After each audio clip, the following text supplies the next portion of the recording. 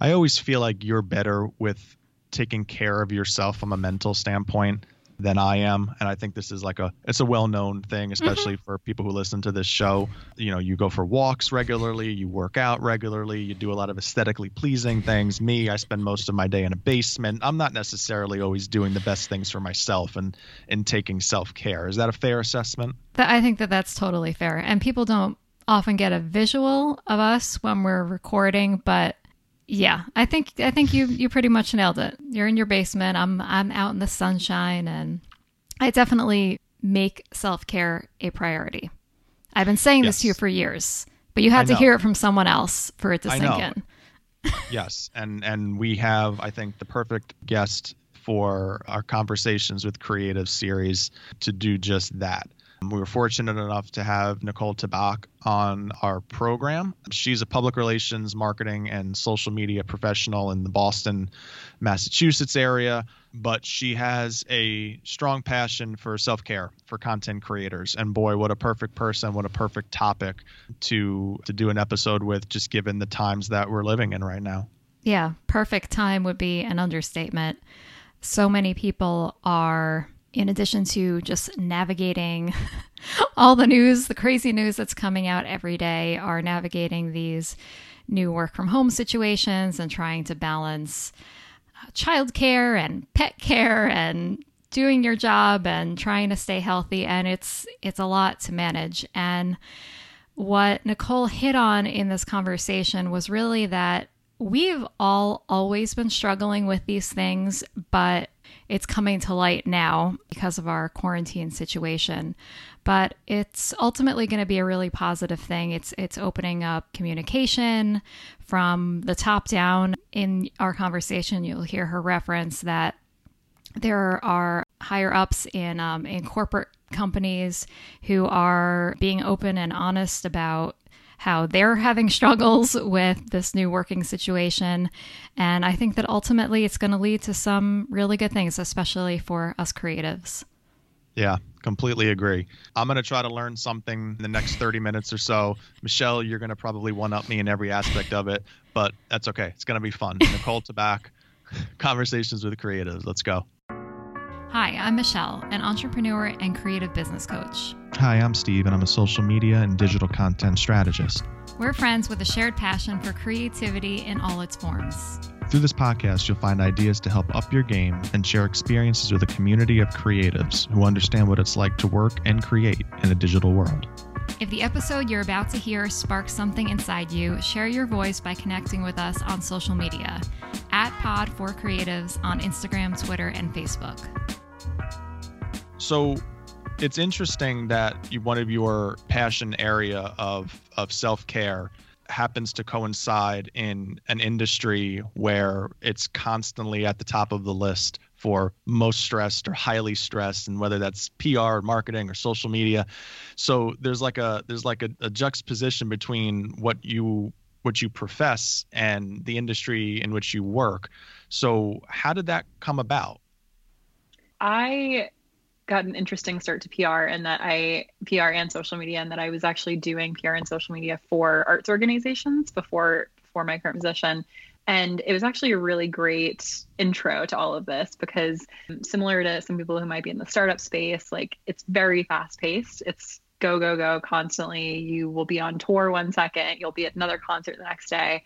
And it's similar to that, that you're talking about the PR fields and the social fields, that like you're always on. You have this moment where, you're just plugged into your phone, you're doing all of these things. And I think for me, I had this moment where I realized, like, does it have to be that way? Can you love your job? Can you love what you're doing every single day without being completely wed to it? And it actually surprised me when I got in social media to talk with other people and hear that other people felt this way as well, that, you can have a career in PR and social media and love it and, want to be in your job, but not want to be completely wed to it and doing it 24/7. And I think right now it's a really hard time because people feel, especially with working from home for COVID, that, you have to be doing this all the time, and that it's hard to have that separation of work and life. But I think we're seeing also an interesting point where people are changing positions. They're getting into leadership positions. People are starting off their new ventures, things like that. And it's really great, in my opinion, because it's this moment where people say, you know what? No, that doesn't have to be how it always is. Like that was how it was, but we actually want people to love what they're doing, and we want them to be sane at the end of the day and not burn out constantly. So I say this all the time to people who are talking to me about internships or starting work in the field, that your mental health is the most important thing when you're going into this, because if you can't take care of yourself and you can't take care of, you know, your own needs for your body and your mind, then you're no good to anyone else. Like I've definitely had those moments where I'm just dwelling so much on the stress of everything that I'm doing and get so consumed by it that then I'm not being productive at all anyway. So I think it's just really important to be able to take that approach to loving your job. You love it so much that you want to be able to have moments where you can take away from it and be able to give yourself back to it in a better way. Was there something that you experienced that kind of triggered this thought, or do you feel like this is something that is inherently you and was just kind of trying to get out, which I've talked about on the show before, but has been kind of my experience. I don't know if you are familiar with the Enneagram, but I'm an Enneagram 9, which is peacemaker. So I feel like my natural state is to want things to be very calm, but yet I have worked in situations that were not the case. I am familiar with Enneagram. I actually haven't done it in a while, so I can't remember what number I am with it, but I think I was kind of like a communicator and a peacemaker as well with it. So I definitely resonate with that. I think for me, it's similar to you. It's a slew of things. It's a lot of things all in one. I do remember distinctly one moment when I was in my first big job out of college, that I was working at a theater and something happened and I had to like send out an email campaign, and I think I sent it to the wrong list, or I sent it with like the wrong headline. Right now, I don't even remember, that's kind of how funny it is that when you get removed from the actual moment, in retrospect, it really didn't matter. But in the moment, I like broke down. Like I'm someone who, I guess at the start of my career, I would get very emotional into my work. And, I just took so much pride in it and wanted that to be an extension of myself. And that was a really great learning moment, because I was able to take from that yes, it's important to care about your work. It's important to put yourself into it, but being able to have a disconnect and say, this is this moment, this is this email campaign, it's going to pass. And my self-worth is not attached to this, was a really important moment. And I think I constantly reminding myself with that, I'll have social media campaigns that I'll push out, or I'll even be talking to someone, even be having something like this and think, oh my God, this could happen, or this thing went wrong, or this thing wasn't as perfect as I wanted it to be, because I'm very perfectionist with everything that I do. But being able to step back from it and say, my self-worth is not attached to this, it's just one part of everything that I'm doing, is a really great growth moment. And I hope more people can kind of have things like that, because it does feel like the end of the world when you're totally going through all this, like the dark clouds. And yeah, it sounds really dramatic, but I think it's just really important to remember that it's just one piece of the big puzzle there. What are some of the big changes you've noticed in this industry amongst peers of yours since the quarantine period hit? From a self-care, either looking to do more of it or not doing enough of it? From a self-care perspective, I think we've seen a lot more emphasis on the importance of it. I think at the start of quarantine, I think it went in a little bit of a wave. And in the very start, people were kind of scrambling to get things together. You saw people getting different work setups, getting different childcare setups, things like that. I myself did not have to worry about childcare, but I did have to kind of just float right into doing a work from home situation. And I think not everyone was prepared for that. But what I noticed just from the get-go was just everybody leaning on each other. There was a big sense of community and a big sense of talking with your teams and being more transparent and open and being able to have those dialogues about, here's where I'm at today. I'm not going to be at the same place tomorrow. So those constant check-ins. But I think now we've seen, or at least I've seen, a little bit more of a prioritization of mental health, and that people are realizing, yeah, we're going through a global pandemic. Like there's no guidebook for this. Nobody knows what to do in this situation. So I see a lot of people similar to myself, that, you'll have days where you don't feel as productive as you should be, or how you would be if you were in a physical office or something like that. And I think people have started to realize that it's not going to go back to normal for quite some time, I think. And people just being really a lot more gentle with themselves and being able to communicate that and say, I'm having a bad day, or this moment was really difficult. Here's how we can work through it. So just being able to give themselves a little bit more of a break than we normally would, I think has been really enlightening. And I've seen a lot more of it from my own teams, but also just across social media. People have been very transparent and reaching out. And I've seen company leaders that I never would expect to hear from that are saying, it's really hard for me as well. So to hear, a VP from a large organization say that to their whole Twitter audience or something like that, it provides a space where people feel open and less of a stigma to be able to share that they're having a difficulty, which I think is a really great thing. I think it's been definitely one of the positive things that has come out of this, to be able to have open dialogue, because this has been going on forever. And I think that there are a lot of people who are maybe haven't been brave enough or comfortable with opening up in that way yet, but are now having the example of some of these higher ups who are leading the way and saying, it's okay. Not only is it okay to feel this way, but it's okay to talk about it publicly. I feel like there's going to be there already is, but we're going to see a big shift in positive mental health when all of this is over. And I really hope that there's even, I know we have like human resources, but like that companies start to adopt entire departments around, supporting these kind of conversations. Yeah, I hope so too. I really do, because I think it's all lovely and great for us to say on social media, but at the end of the day, someone has to go back to their day job or whatever they're working on, to pay the bills. So I think that's where the impact actually has to happen. And I'm really optimistic when you see leaders talking about this so openly, that it will empower people who might not be in that position in their day job to be able to say, actually, this isn't normal, or actually, this does feel like some toxic behavior or something that isn't aligning for me.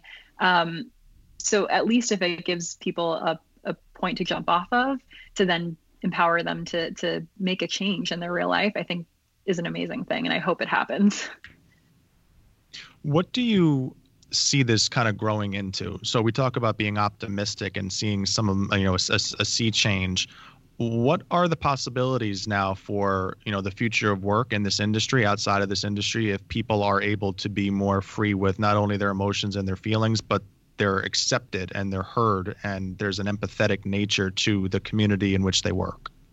I really hope that it can provide an atmosphere where people feel open to share and open to do the best work that they can. Because I do think that when people are, especially earlier in their career, when they're told this is a certain way of how this goes, they don't know any better to question that. They don't know, when I was in my first job and I was getting emotional about some work that I had done, I didn't know that, how I should react to that situation. I didn't know that this happens more times than you can expect to people.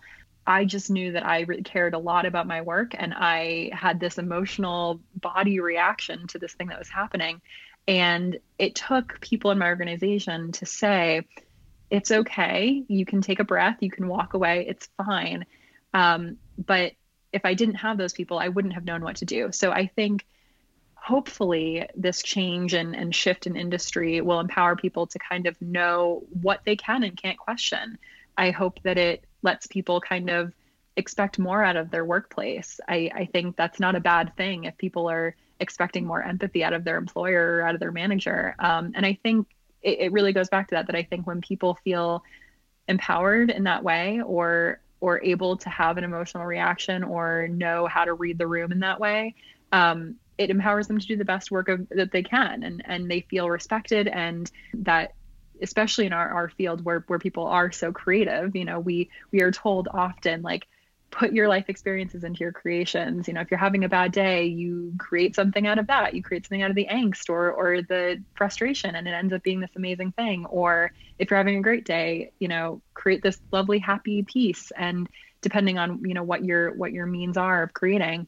So I think it's a little odd that we don't, address that in general with how we create, because so much of our emotional health and our emotional well-being is attached to what we're doing as work, that to me, it makes sense to be able to have that openness and that transparency to then empower us to create as much as we can. I love that you just said that, because that's something that personally I've been trying to do. I'm working on a writing project right now, and I found that more than any other creative project that I've worked on, I've really had to put a lot of emotion into it. And it took me a while, especially, to be okay with using some of those negative emotions and like feeling sad and calling up like, bad situations, like things that have happened in the past or times that I may have been like sad again, like that peacemaker, like I try to just like put that stuff in a box and not deal with it. But it has like created some, what I consider to be like very strong work. So I think anytime that we can lean into happy or sad feelings, it's just going to elevate things. But you made me think of another question I wanted to ask you, which is, how do you think that we can be better stewards of being encouraging people to be more open about their emotions, either as friends or as professionals? Like, how do you think the best ways to not necessarily like lift each other up, but make our social spaces feel safer? I see a lot of it from being on my own social media. I think that was something I really leaned into, especially during quarantine when I felt very alone, and I went onto Twitter, went onto Instagram, and was just starting to talk to people and realizing that this wasn't something just I was feeling, which was a great moment. But I always tell people also that often what I'm posting on Twitter is often what I need to hear myself. So I will really just be writing a note to myself, and hopefully it's a reminder to more people as well and helps more people. But I think if people truly want to take ownership of this and, are in a space where if you're a leader at an organization, obviously you have a very clear representation of how you can create that radical transparency and that openness. But if you're someone just like us and you want to be able to foster the space, I really encourage people to get out there on social media or however they are. If social media isn't your thing, blogging or getting into online communities, just talking in a small group even really helps with that. But I think the key that I always put on that is that people should do it because they want to be doing it and they feel that they actually want to be involved in these conversations. You see often a lot of people that will open up their direct messages or open up their email to these comments, and they don't necessarily want to be engaged in these conversations. And that's totally fine. Like, this is not everyone's thing. If you want to be, private with your feelings of this, that's great. But if you do want to open it up, then be open and really just be receptive to hearing from people. It can be tough sometimes to have conversations with complete strangers or even friends that you've known for a while. And yeah. Hi. Hi. No loss. But it's been great. I'm so glad that we were able to meet and talk. I mean, it's amazing. I've met so many great people and heard so many incredible stories. I literally had someone that I was talking to yesterday in direct messages that was like, I feel like I'm too late to the game and I'm 17. And I'm like, I'm 26. Like, I don't know what you, if you're too late, I don't know what it is for me. I think that that's definitely my key with that, is that get out there and talk to people. I think it can be very scary to break that seal. I am actually quite introverted myself. So it does take a little bit of extra effort for me. But once I opened it up and realized how many great people there are that I can meet and talk to, it really just felt like a community of friends that I could share with. But with that caveat that don't do it if you're just, doing it to be the trendy thing, or you feel like you need to do it. There are real people at the end of that line that might be depending on that. So don't feel like you have to go into that game. Yeah, I really like that. We talk about this a lot on different episodes on our podcast about taking chances and not being hesitant to reach out to this person that you admire, that you feel like can help pull you up to be better, or maybe you can learn from more, or simple conversation. And I've had the same experiences as you've had where, I've had someone send me a message and I've formed a connection with them. Or what seems to happen more is that I reach out to people that I admire, and it just leads to these connections that you couldn't have even imagined if you didn't put yourself in that spot. And all it does is it really fortifies your belief that you belong, like you are a part of this. And I think that's such a special feeling. And you had tweeted something out a while back about how you're more than the tasks that are in your on your to-do list. You're more than your inbox, you're more than your to-do list, and don't let your tasks define your value. And I love that. And I think that message is something that we tend to lose, and because we get so tied into what's in front of us on a day-to-day basis that we minimize our role to, well, I just do this and then I do that, and then that's my, and it's such a closed off world that there's so much more that you can learn and do, and what that can provide you. I'm curious how you adopt that mindset and strategy in your work. It's different every day. Honestly, I told you, I tweet a lot about what I need to hear. So there are many days that I'll go and I'll make my little checklists, and, that's how I base how my success is of the day. But then there are days where I'll get to the end of it and I haven't checked anything off, or I've done one thing kind of, and I feel like a failure, and it feels like a wasted day. And it's really discouraging sometimes. But I think my hope in that, and my hope that I try and think of every single time this happens, is this was not a wasted day. This was a day actually that I got up, I talked to this person, I enlightened this person, I got to run with my dog or something like that. People put so much value on what they're doing at work, which I think is great. Like I said, I had such an emotional attachment to my work at times. But I think when you get so tunnel vision with all of those sorts of things, you start to forget that there's a lot more going on in life than just what you're doing from your 9 to 5 or whatever your job is. And I think that's important. I think that the work you do is really great. And I know people that are spectacular at the job that they do. So not to diminish that at all, but I think there's so much more to the equation than people look at. And I think especially when you're early in your career, it feels like that's the missing link. If I'm not getting all 25 things done on it, then I'm clearly not, I'm not superhuman like this person. But also, the more people that you talk to online, the more people that you meet with it, you realize that nobody's getting 25 things done in a day. And if they are, it's like 8 breakfast, check, like little things like that. So I think we tend to sort of idolize this like superhuman ideal online, especially when you see things like through Instagram or Twitter, which are just such highlights of what you do in the day. If you looked at my Instagram, you would think that I did really random things throughout the day, that I did really fun things throughout the day. But a lot of what I'm doing every single day is really doing nitty gritty things, So I think with a thing like that, I think it's just really important for people to understand that there's a lot more going on to what they're seeing face value online. And it doesn't mean that you're less off just because you're not doing all of these things that person's doing that you're seeing. They're probably not doing everything that you're seeing. So I just think we sometimes need those reminders when people feel like they're not, doing enough, or they're not achieving enough. I always fall into that thing as well, where it feels like, I could have done all of these other things too. Sure, I could have done all those other things, but what would that have sacrificed? I wouldn't have had a full night's sleep, or I wouldn't have had dinner with my husband, or I wouldn't have had time with my family. Various things happen throughout the day, and we make our choices depending on what we have to do throughout that day.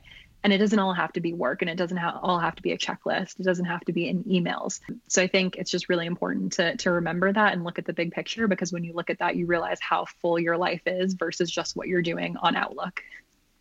Do you feel like an unintended outcome of this time period since we've been in quarantine has been that it's given people more of an appreciation for what might be going on in other people's lives, that we actually see maybe more of an even playing field than we thought might have existed prior to this? Definitely. I think it's been really refreshing, I think, for some people to see almost like the veil gets lifted behind and seeing what people are going through in their real time.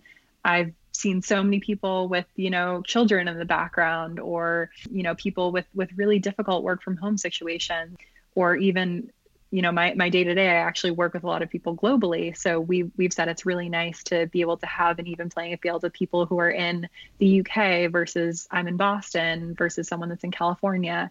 So I think it really provides an element of humanity to all of it, which I think we could all use more of. I am the first person to tell parents on my teams or anyone that I'm working with, don't be afraid if your kid comes running across the screen. You're doing a lot right now.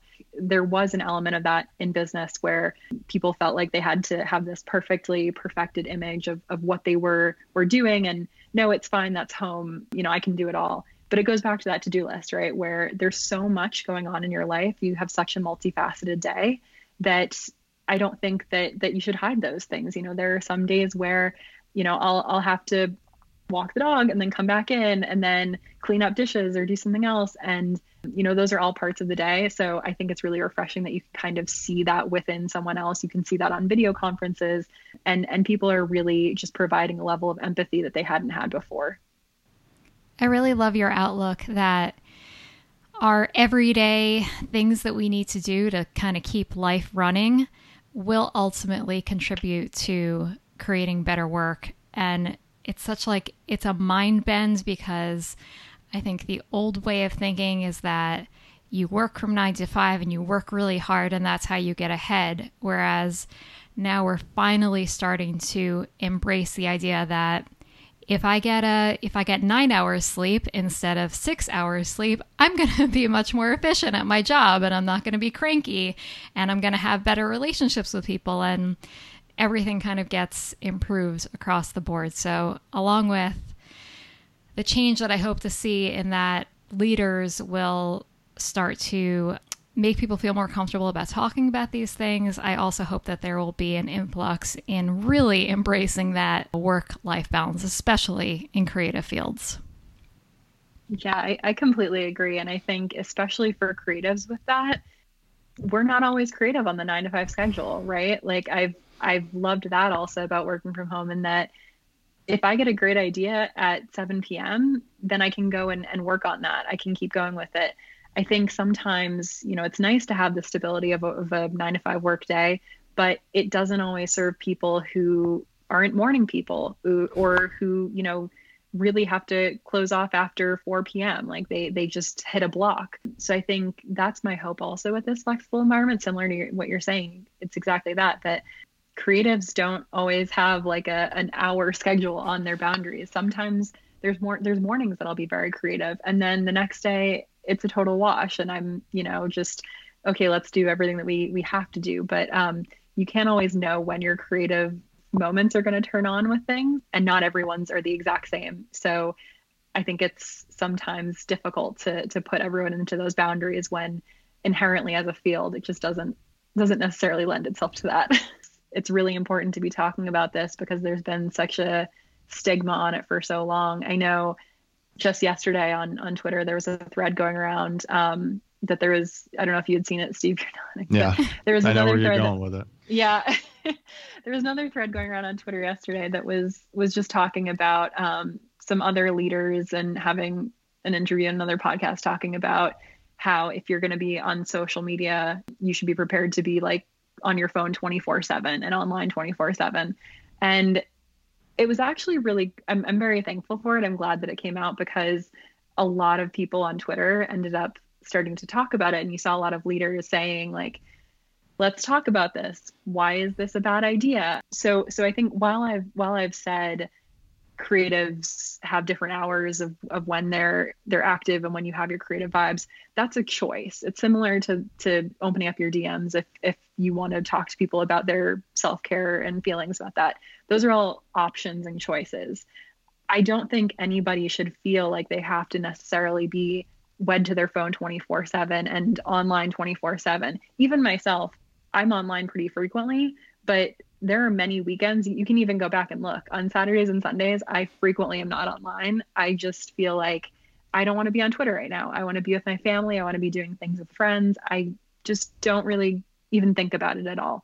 But that's because I've chosen that. I make an active decision when I'm going to go on and when I'm going to talk to people. But, nobody's telling me, oh, you have to check it 24/7 from, Saturday and Sunday. And even if you're, in bed or whatever it is. So that thread was really interesting because a lot of people that are leaders or up and coming leaders in that field have been saying this, like, okay, that's the old taboo. That's what everyone says. Okay, if you want to be on social, you have to be on your phone 24/7. But why? Why is that? I think people have a hard time confronting or questioning themselves on a lot of those things of, people are making it that way. People who are leaders in the field are making it that way. If you are leading a company or you're leading a team of social people, you can say, okay, you're going to be online from this time to this time. Those are your job boundaries with it. And here's all the other time that you can take for self-care. But expecting one person to be on their phone 24/7 and completely, connected to a job with it, I think is just very, very challenging and very, I'd even say unfair with it. That's how I think toxic workspaces end up coming to be a thing. I think that's how people start feeling like they have to have these certain expectations. And I was really proud to see people come out and say, no, you can question this. You can push back. Like, this is not normal. This is not okay. And so I think that's where I sort of almost feel an obligation too, to be able to tell younger generations or anyone up and coming in their career, no, push back on this. This is actually just a few people and we're trying to dismantle this narrative, and you don't have to be a part of this because we're not. Like, I wouldn't tell anyone to do it if I'm not going to do it myself. So I thought that was really timely with our conversation. Totally. I lead a team of PR professionals, and we often talk about when these things come up.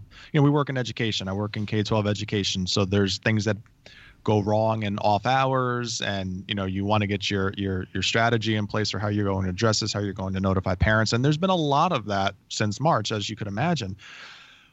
So this nonstop pace has been unending for many of our staff. And I've been sitting in this role of constantly reminding, of setting boundaries, of taking time for yourself, of being okay with walking away, and all of these messages that we've been talking about here on this episode.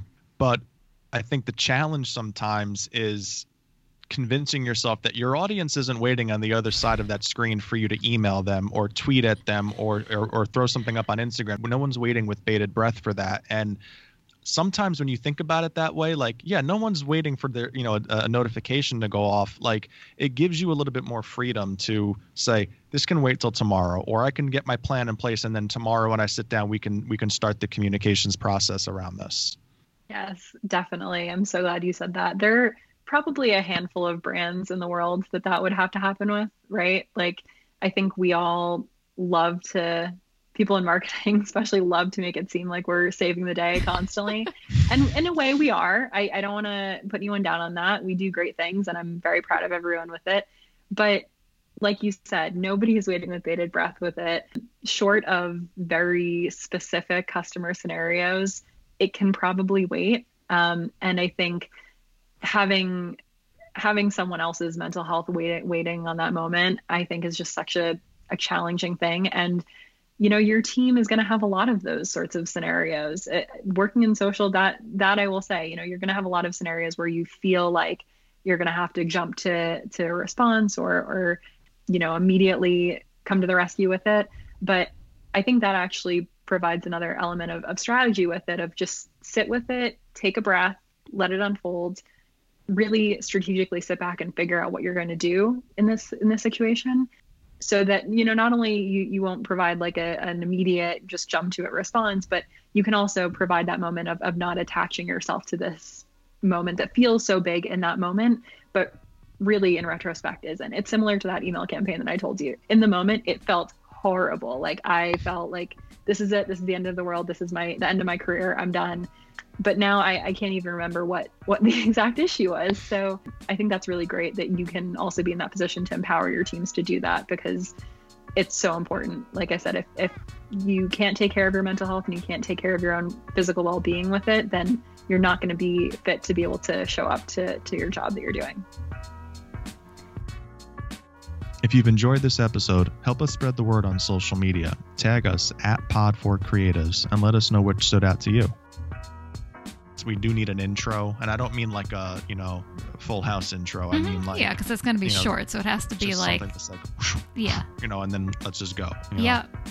In fact, feel free to use that recording of my audio. Your whooshing. That was Yeah. some great whooshing. Yeah, thank you. I'll be sure to capture that. I'll list you in the credits as sound effects. Yeah.